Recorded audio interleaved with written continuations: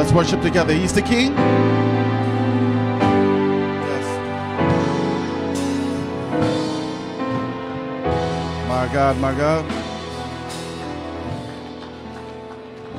Yes, Lord. God, for you truly are. You are King of kings. You are Lord of lords. God, let us not move forward. Let us not try to do another thing, Lord, without welcoming you in. Lord, as the words just said, inhabit this place, God. Reign, rule, move the way that only you can move. God, do that which you can only do. Yes, God. We welcome you in, Lord, into every situation, to all of our issues, to every relationship, Lord, every fabric of our life, every moment, every deed, every connection, God, we welcome you in, God. You are welcome, God, and you are worthy. And God, forgive us for trying to do these things without you.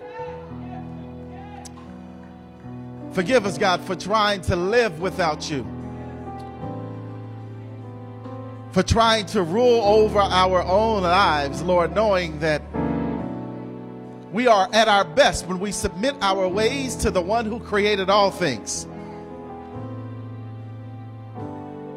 And so, God, move. Continue to move. Continue to have your way. Continue to bless your people. Continue to be a light in the midst of darkness, God. Continue to give us hope, Lord, in hopeless moments, God. Continue to just be our God, our Father, our Abba Father. Continue to be our Savior. Continue to be our deliverer. Continue to be our comforter. Continue to be our provider. Lord, continue to be our righteousness. Continue to be our hope. We just summed that all up by saying thank you for being Jesus, the love of our souls. Hallelujah. Bless your name, God. Yeah, come on, one last time. Let's just give the Lord our God one more moment of praise. He is welcome. Thank you so much, praise team, for leading us so well. And I am just as happy as anyone else to have you guys in person on Sunday morning. And just really feel refreshed, and I'm grateful for you guys using your gifts for the kingdom and being here. And I know for some of you it took a little bit of a sacrifice, so thank you all for doing just that. And also for those of you all who were able to worship in person today, thank you guys for showing up for our virtual community. Here's what we've started out, just as we are looking at our reopening plan, is we want to begin reopening with ages 60 and up. And so if you are 60 and up, the doors of the church are open for you. We'd love to have you here, and that way we can continue to do our due diligence with social distancing and keeping everyone safe. And so you're welcome in as well, right along with the Holy Spirit. There you go. Come on in, and we love to see your faces. And even if you are one where or you know of someone who struggles with technology, maybe they don't have the means. We have space, and so you are more than welcome to come through the doors as well. Just recognize that while we are here, and I've had to share this with a lot of people. When it comes to the scale of things, when you're talking about COVID-19, I will be one of the final groups who will be allowed to be vaccinated because of my health. I don't have the health issues that make it a problem. But I don't wear a mask for me. I wear a mask for other people. And so if you are here, we're asking everybody to wear a mask. If you're in your seat, you can demask. But when we are here in the sanctuary, mask up for the safety. If you're not worried about it, if it's not you, that's okay. Don't let it be you. but don't do it for you. Do it for someone else. And that's part of our call as Christian fellowship. And so again, if you're in your seat, you're fine. But just when you're up and you're moving around, go on and put that joint back on, all right? And let's make sure we love each other well. Amen. All right. Well, listen, my brothers and sisters, I'm so excited. There is a word from the Lord today. And we are in the second installment of our series called Finding Your Spark. Finding Your Spark. And for the time that is ours today, I'd like to share with you from the subject, Finding Meaning in the Meaningless. Finding meaning in the meaningless.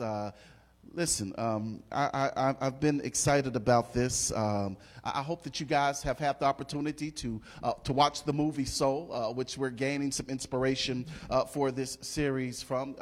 And we're going to be dealing with some questions that often puzzle and perplex many of us for a long time in our lives. Let's just say it like that. We deal significantly with questions about purpose, about God's will, about what we feel like God is calling us to. And so last week we took some time to unpack God's will. And for many of us, we were taught that God's will is about some almost hidden future pathway.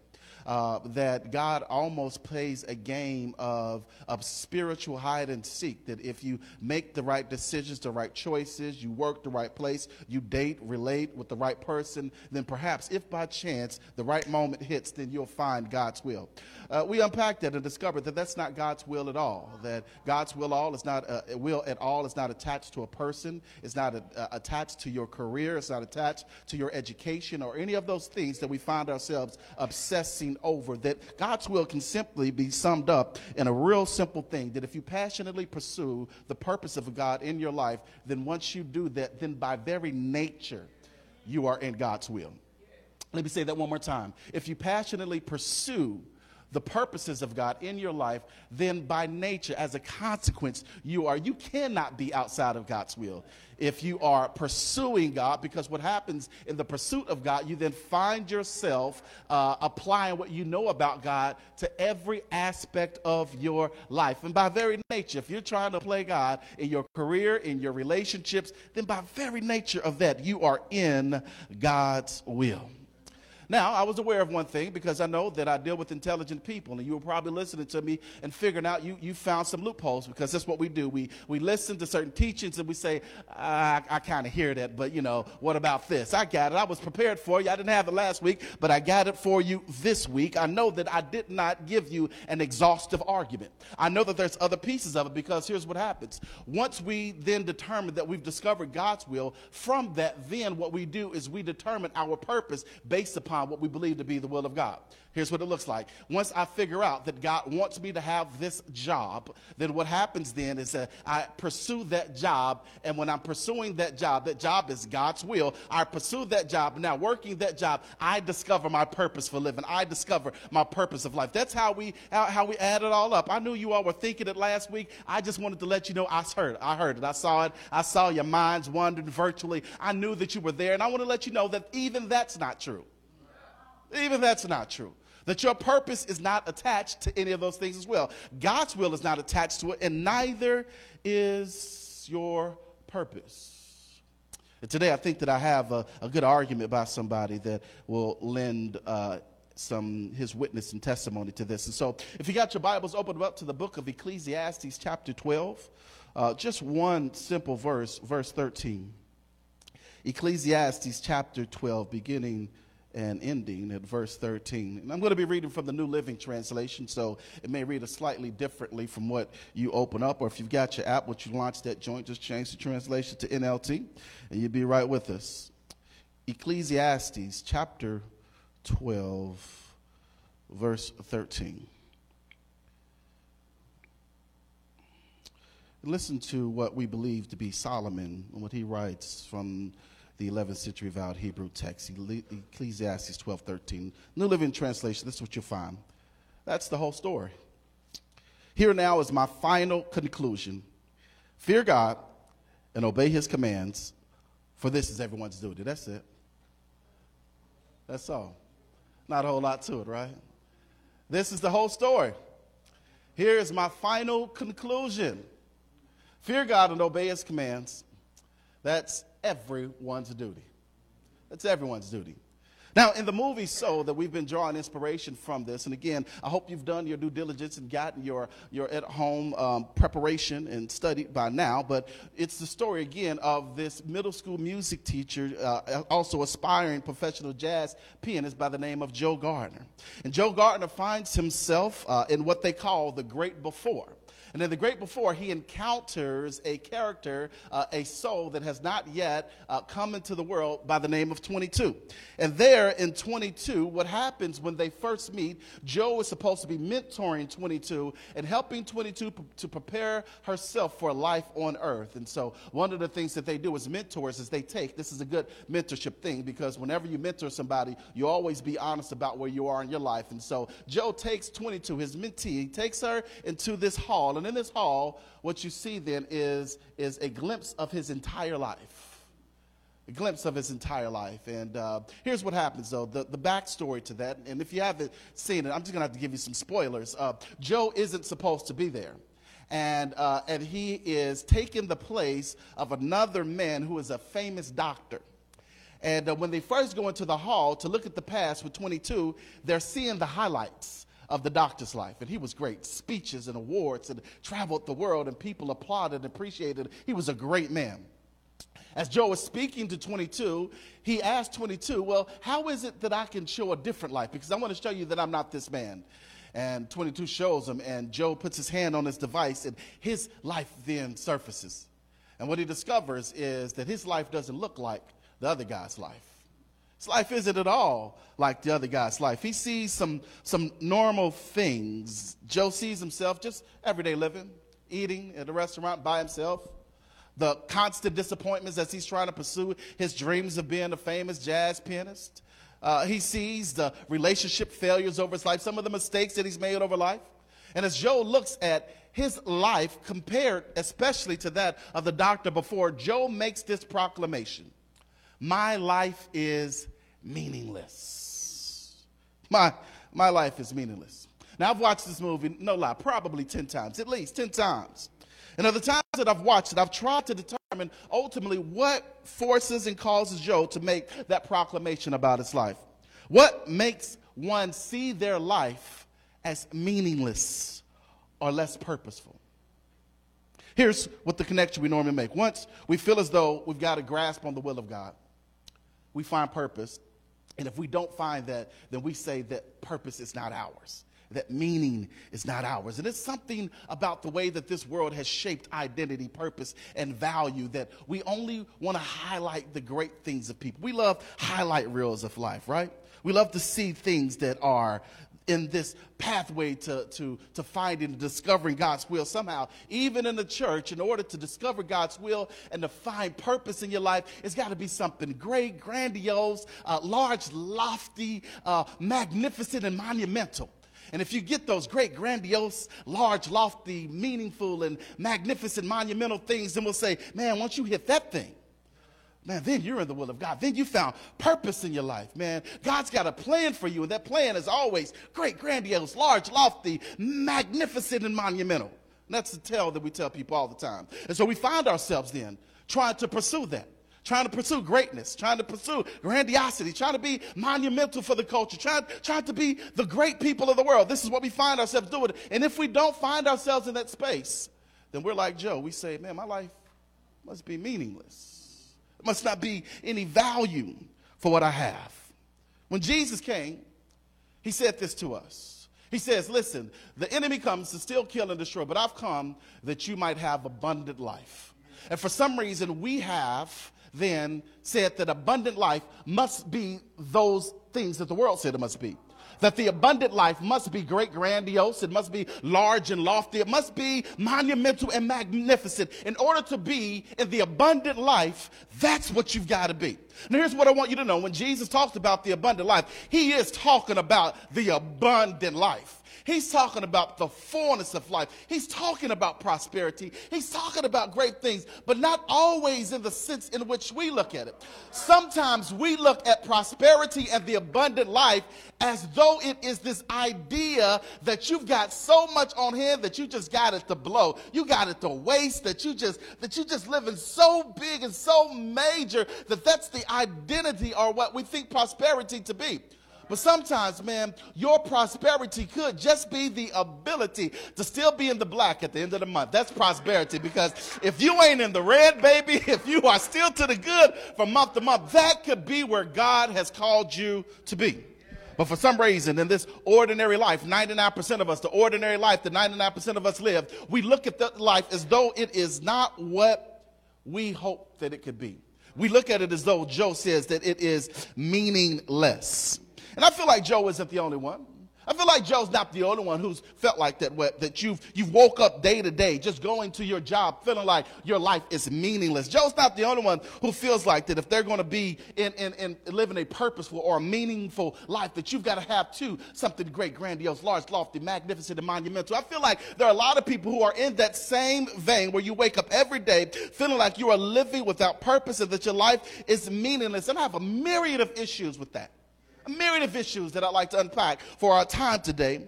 Most importantly, I'd like to let you know, if that is you, if you wake up every day feeling like what you do, feeling like your life is meaningless, I'd like to let you know, before I say anything else, that right there is a lie straight from the pits of hell.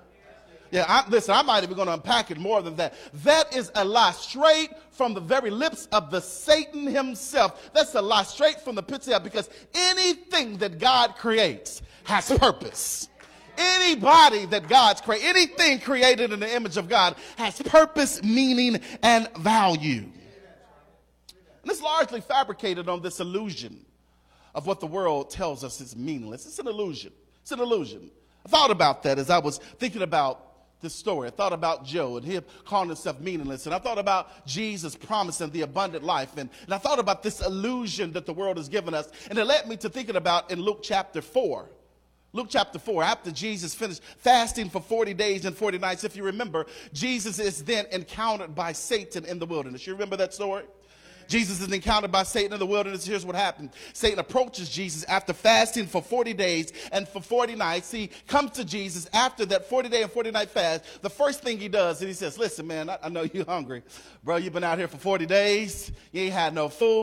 Man, come on, listen. You're God in the flesh. You got power.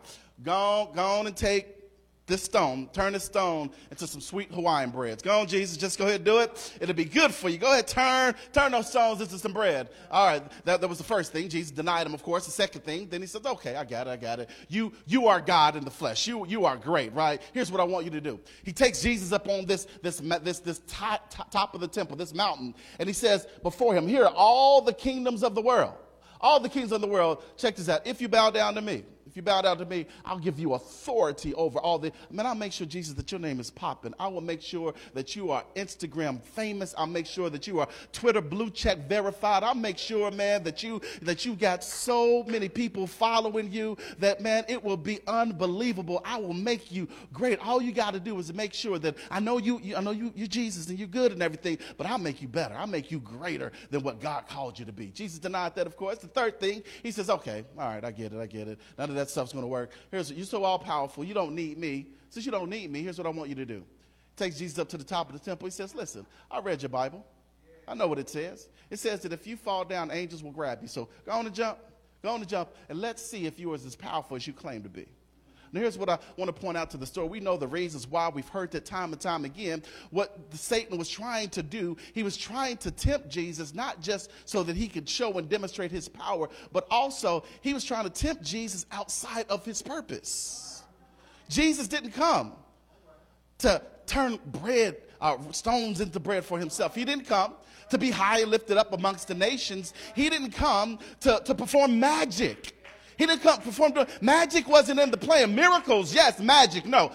Miracles, yes. Magic, no. The world then says that in order for us then to live into our purpose and meaning, that we've got to be high and lifted up, and that since you're faithful, you believe in God, that you've got to be ones who enjoy magic. It's got to be magic. But baby, magic is for Disney. It is not for your destiny. You cannot allow people who deny the existence of God. You cannot allow people who do not believe in what we believe in try to determine your purpose based upon things that are faulty when it comes to the scriptures. This is not Disney. This is your destiny. And your destiny is not attached to anything that the world says will make you high and lifted up or make you look good in the eyesight of humanity. Also, man, I looked at this and I thought about Joe Gardner. I thought about his story and I thought about everything that I was seeing. And so when Joe's in the great before, he's working hard to try to get back to his life. He's wanting to get there because he feels like he hasn't lived his best life yet. He's trying to get there. He encounters the life of the other guy, the doctor. He sees all of his accomplishments, and then he says his life is meaningless. Let me say that one more time. He's trying to get back to his life because he still believes there's meaning to his life.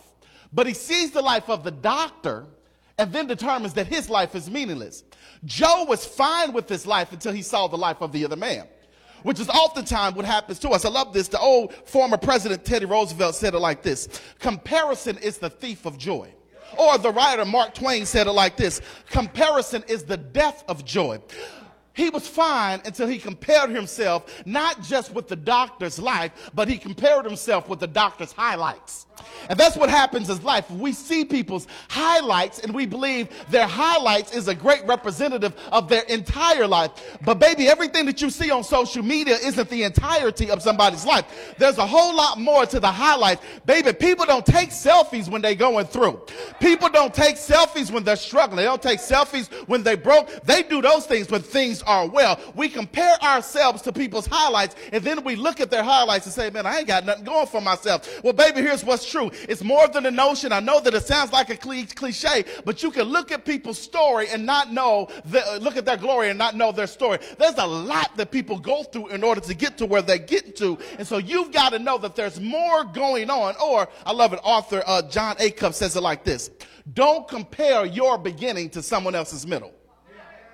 So what's happening is this: we see the finished product, and we're not where we want to be, where we desire to be. And so we say, according to their finished product, I'm just getting started, and I'm depressed because I'm not where you were. I can't compare my beginning to your middle or your end, because you put in time, they put in time to get to where they, okay. I love tennis. One of my favorites, Serena Williams. She didn't win. It broke my heart. But I also like Naomi Osaka. I'm a big fan of hers as well. Matter of fact, I'm rooting for everything black. But anyway, I love it. I love it.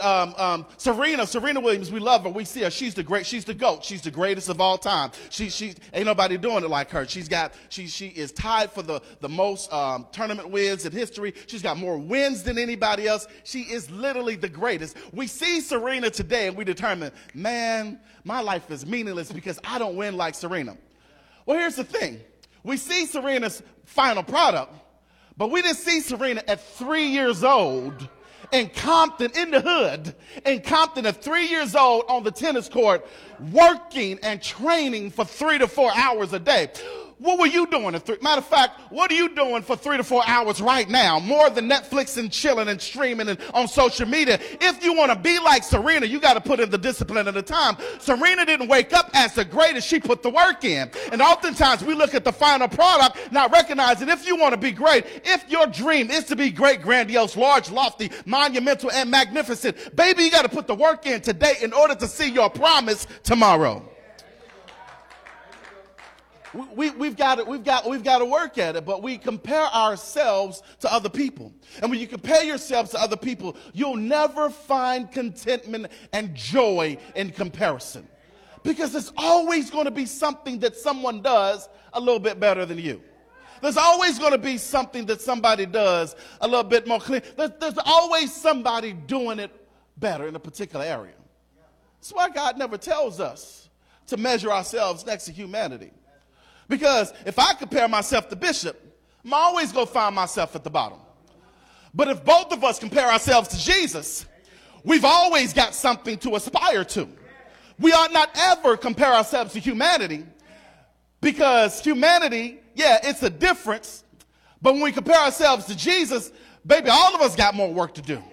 That's why the Bible tells us to look to him. Don't look to me. Don't look to Bishop. Look to Jesus. Look to the cross. And there is where you'll find it. Joe looked at the ordinariness of his life compared to the highlights of other people's lives and called himself meaningless. But in our text today, Solomon looked at the extravagance of his life. He looked at the highlights of his life, and he declared that it was all meaningless. Yeah. Joe looked at his ordinary life. Said, man, my life is meaningless.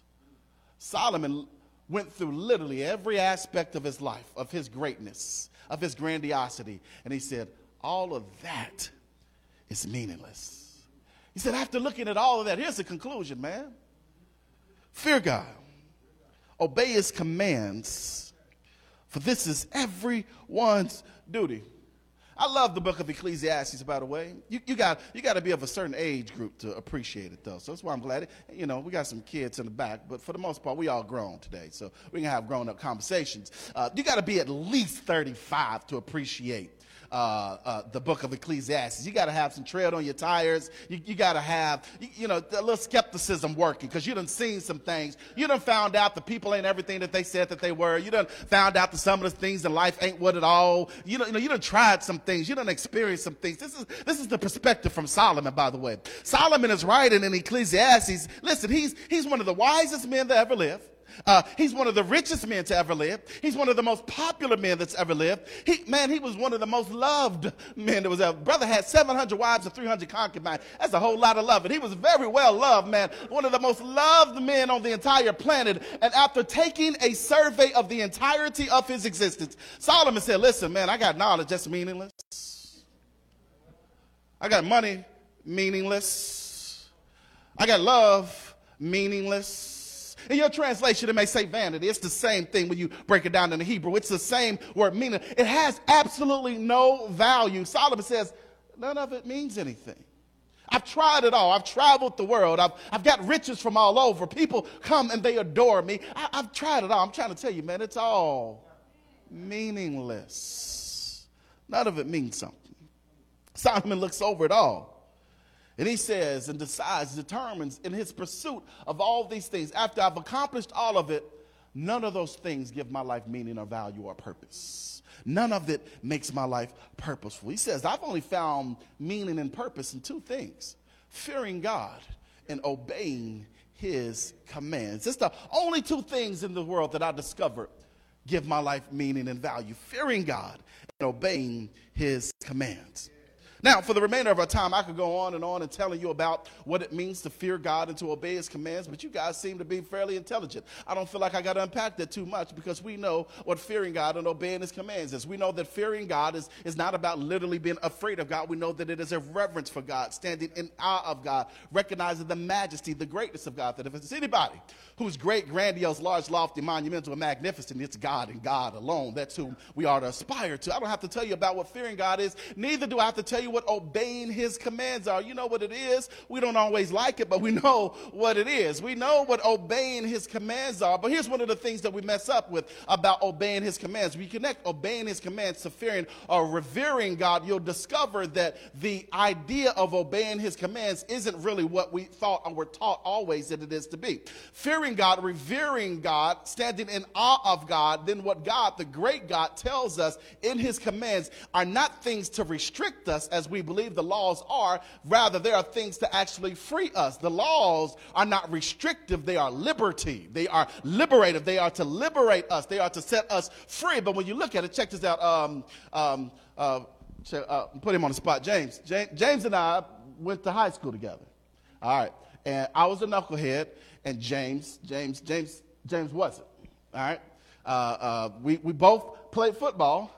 I thought that I was a good athlete. James recognized he wasn't a good athlete. And so James went to focusing on things that he knew that he was good at. Now, I'm not going to get over there and do it, but I just want to highlight something for a moment. You guys know my grandmother. My grandmother was a pianist here for about 30 years at this church. She was a wonderful woman, great mother, and love her, miss her dearly. Granny wanted all of us to learn piano, and all of us attempted to try piano a little bit. Granny was self-taught. She sat down at 5 years old and just knew how to play piano. We don't know. It's a gift from God. Great woman. She wanted all of us to learn piano. I took piano lessons for a little bit of time. I ain't even going to bother your ears with what I learned. But while I was playing around, dib-dabbing and trying a little bit of everything, people like James was refining their craft. I can play the scales, which it ain't difficult. You just play the very next key. That's about the depth of my piano skills. But while I was playing around, James, what was you doing? You was working? Give us a little sample of what you was working with, though. I'm playing, and James is putting in the work. This is what happens oftentimes in life, is we look at the entirety of people's story, we sample things, thinking that if I sample things, then perhaps I'll find something that will give me value. But what I've discovered about people who do great things, while everybody else is around playing, dip-dabbing, and trying everything, there are some people who's in the lab, putting the work in, putting the time in. They are finding purpose and value in what they're doing. That's why I always say, man, we teach our children this. We tell our children, just explore, try things out, just learn some things.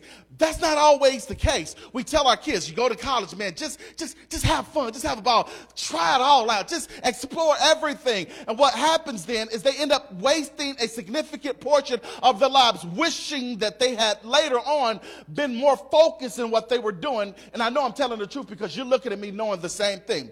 Had you not wasted your time with that person, had you not wasted your time at that place, that you could have focused in what you knew was in your heart to be focused on in the very beginning, but you wanted to try sample size of this and that, and you didn't miss God's will, but you missed some opportunities. You got to focus in right now. This is what Solomon says. He says, man, I've tried it all. And Solomon gives us a testimony that lets us know trying it all isn't the way to go.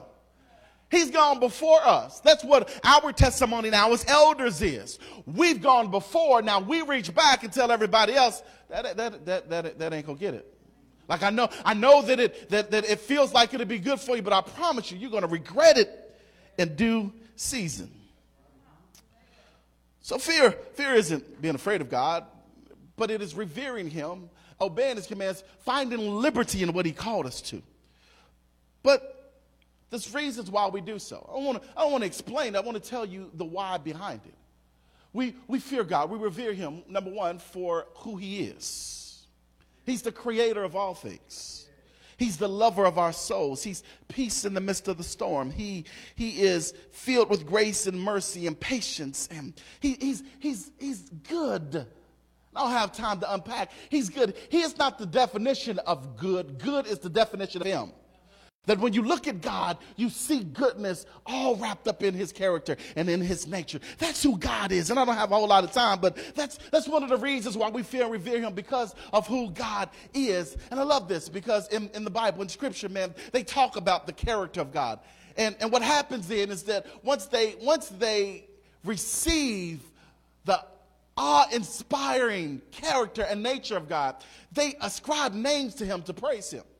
Once they experience who He was, they say, oh man, that's who God is right there. Can I give you a couple of them? I got to move on, but y'all looking like I'm not making it clear, so let me give you a couple of them. They discovered that God was a provider, so they called Him Jehovah Jireh. They discovered that God was victory of a banner in the middle of a battle, and so that they called Him Jehovah Nissi.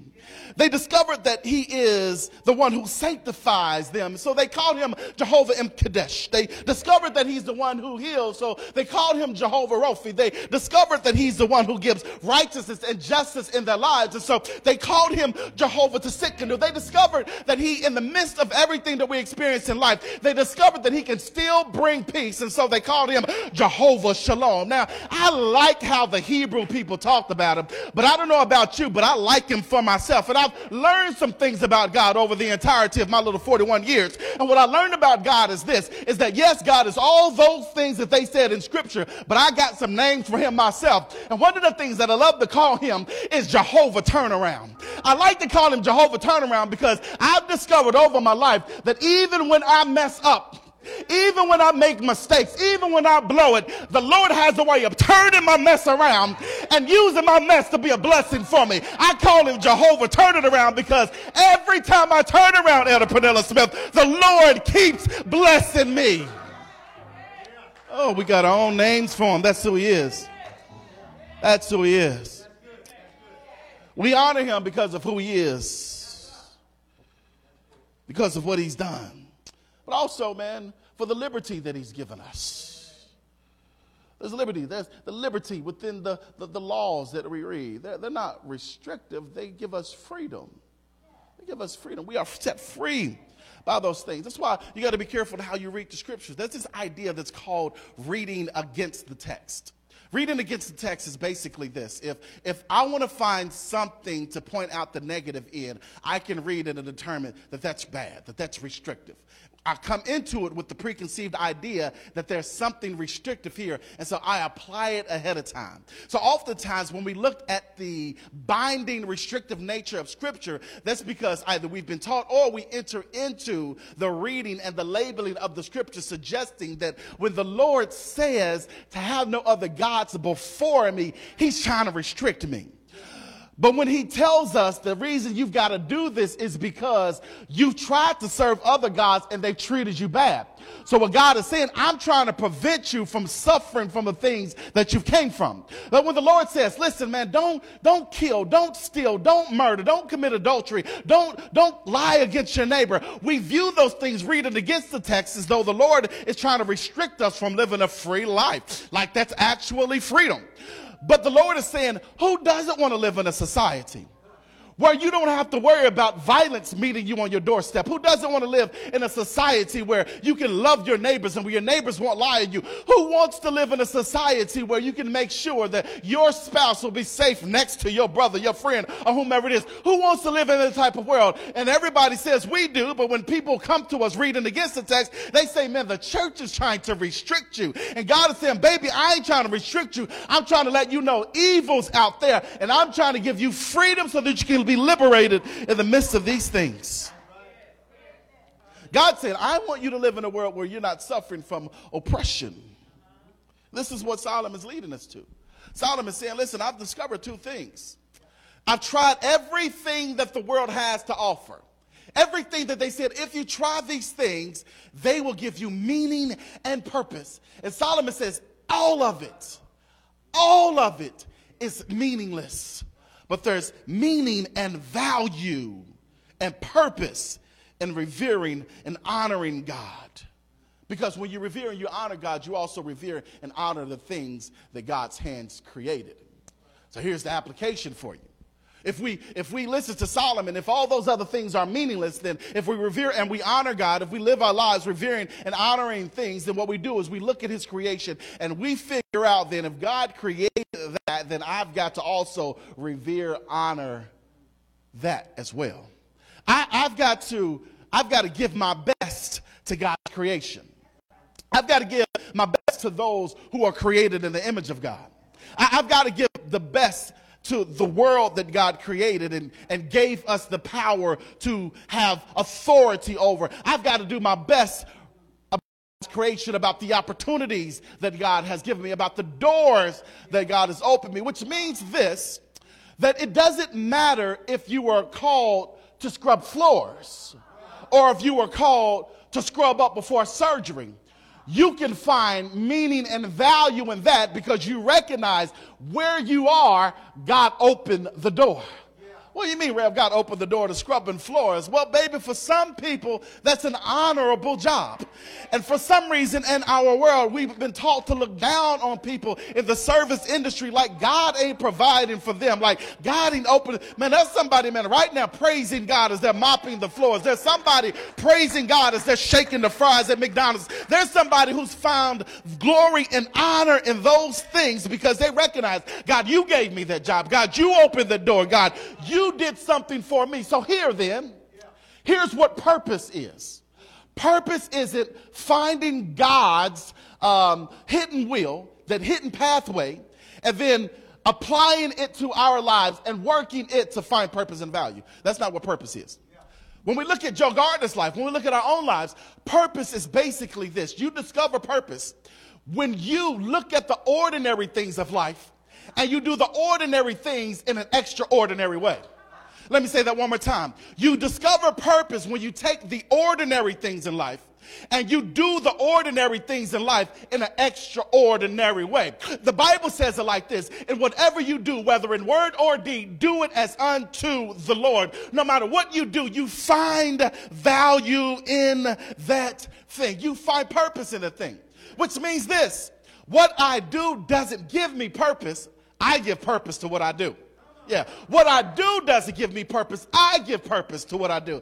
I ain't somebody because I'm a pastor. No. I give value and purpose to pastoring if I'm at home studying and preparing, if I'm trying to love the church well, if I'm trying to be a good servant. Purpose or pastoring doesn't give me value or meaning.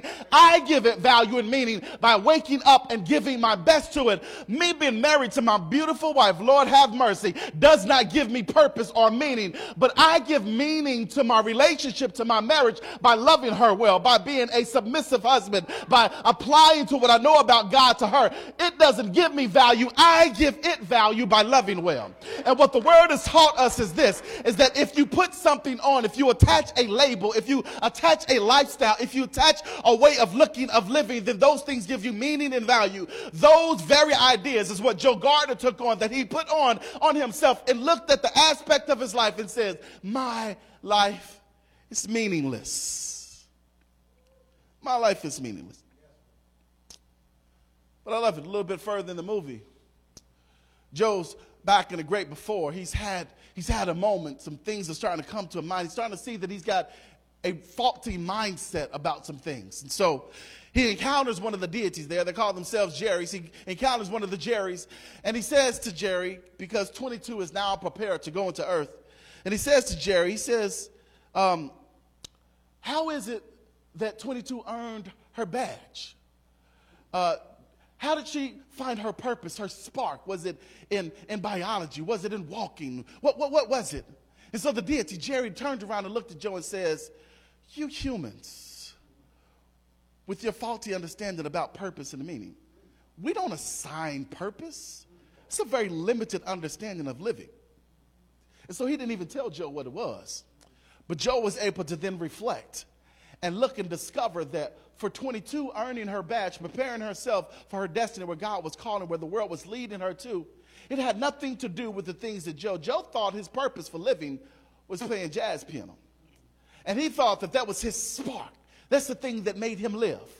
But what he learned from 22 is 22 found purpose, found meaning, not in anything extraordinary, but in the ordinary things of life. 22 found purpose for living and eating pizza. 22 found purpose from living with a leaf falling from a tree. 22 found purpose from living seeing a parent love their child. 22 found purpose from living laying on the concrete and feeling the wind blow against their clothes. 22 found purpose and meaning in life by simply what she called jazzing. What was jazzing? Just waking up every day and enjoying what life brought her. It wasn't in any of the monumental, great, grandiose, large, and lofty things. It was simply in the ordinary things of life. And in the ordinary things of life, 22 discovered the abundant life that Christ wants us all to live. I feel like I'm talking to somebody today, whether you're in person or you're watching on the stream. You've been neglecting, you've been setting aside the things that God has laid in your lap. You've been neglecting your family, your children, your job. You've been neglecting your service opportunities because you're waiting for something greater to come at your doorstep. But here's what I want you to know. Baby, greater is already here. It's already here. It's waiting on you to recognize that it's right here in your presence. It's not just going to come to you. It's not just going to land on your lap. It's about you valuing and enjoying what God has already given you. And I see that I'm not coming through clear. You always want to make a brother work hard, and I got to get ready to sit down. There's a couple of things. Listen, Theodore Roosevelt said this: comparison is a thief of joy. Mark Twain says comparison is a depth of joy. So what that means then, in the ordinary of life, living in an extraordinary way, what you've got to then do is do the work of finding joy in the things that you do. There's always going to be joy in the things that you do. Here's what I'll be honest. Can I put myself on a witness stand? I just finished working at Toyota. And for my family, they know I promised a long time ago that I wasn't working in nobody's factory. I ain't supposed to be working in nobody's factory. All the years they was trying to get me to go to Ford, I was like, absolutely not. I will not. I found myself for a year working in a factory. But what I discovered is this, is that even though I promised a vow to never work there, I found myself there for a year and I discovered joy in it. Because I went in. Matter of fact, I drove an hour every day. And when I got there in an hour, I clocked in early.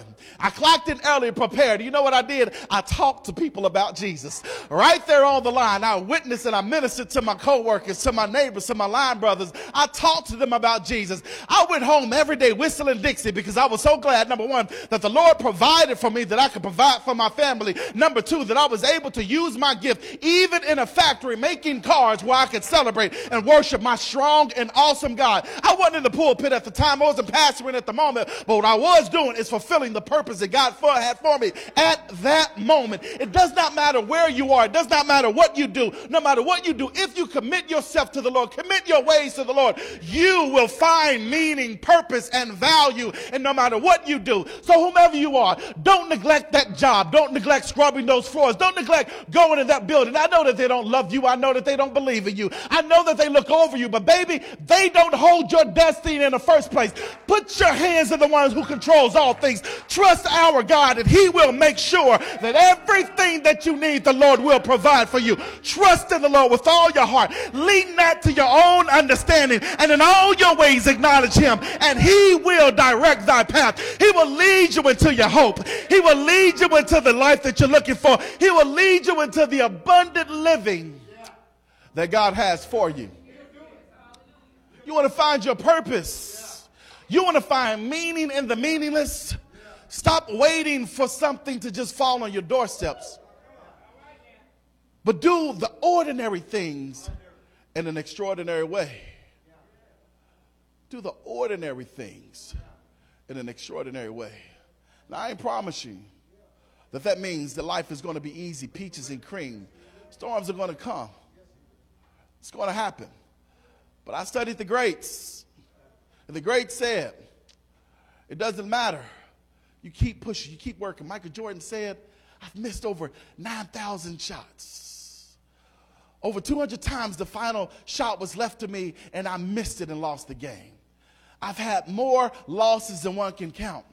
And the only thing that I learned was this: I got to wake up the next day and try again. He's the greatest to ever do it, the greatest of all time. But the greatest of all time says that there's going to be failures in this. That means tomorrow you may go to work and they may look over you. You may get passed over for that promotion.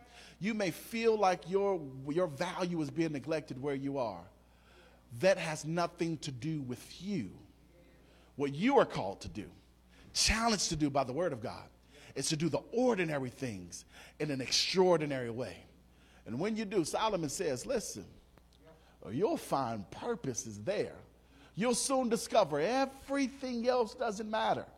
None of it matters. Lauren Hill and D'Angelo said it best: nothing matters at all. The only thing that matters is how you show up. And how you show up, you'll change what God has called you to. Amen? Amen. Amen.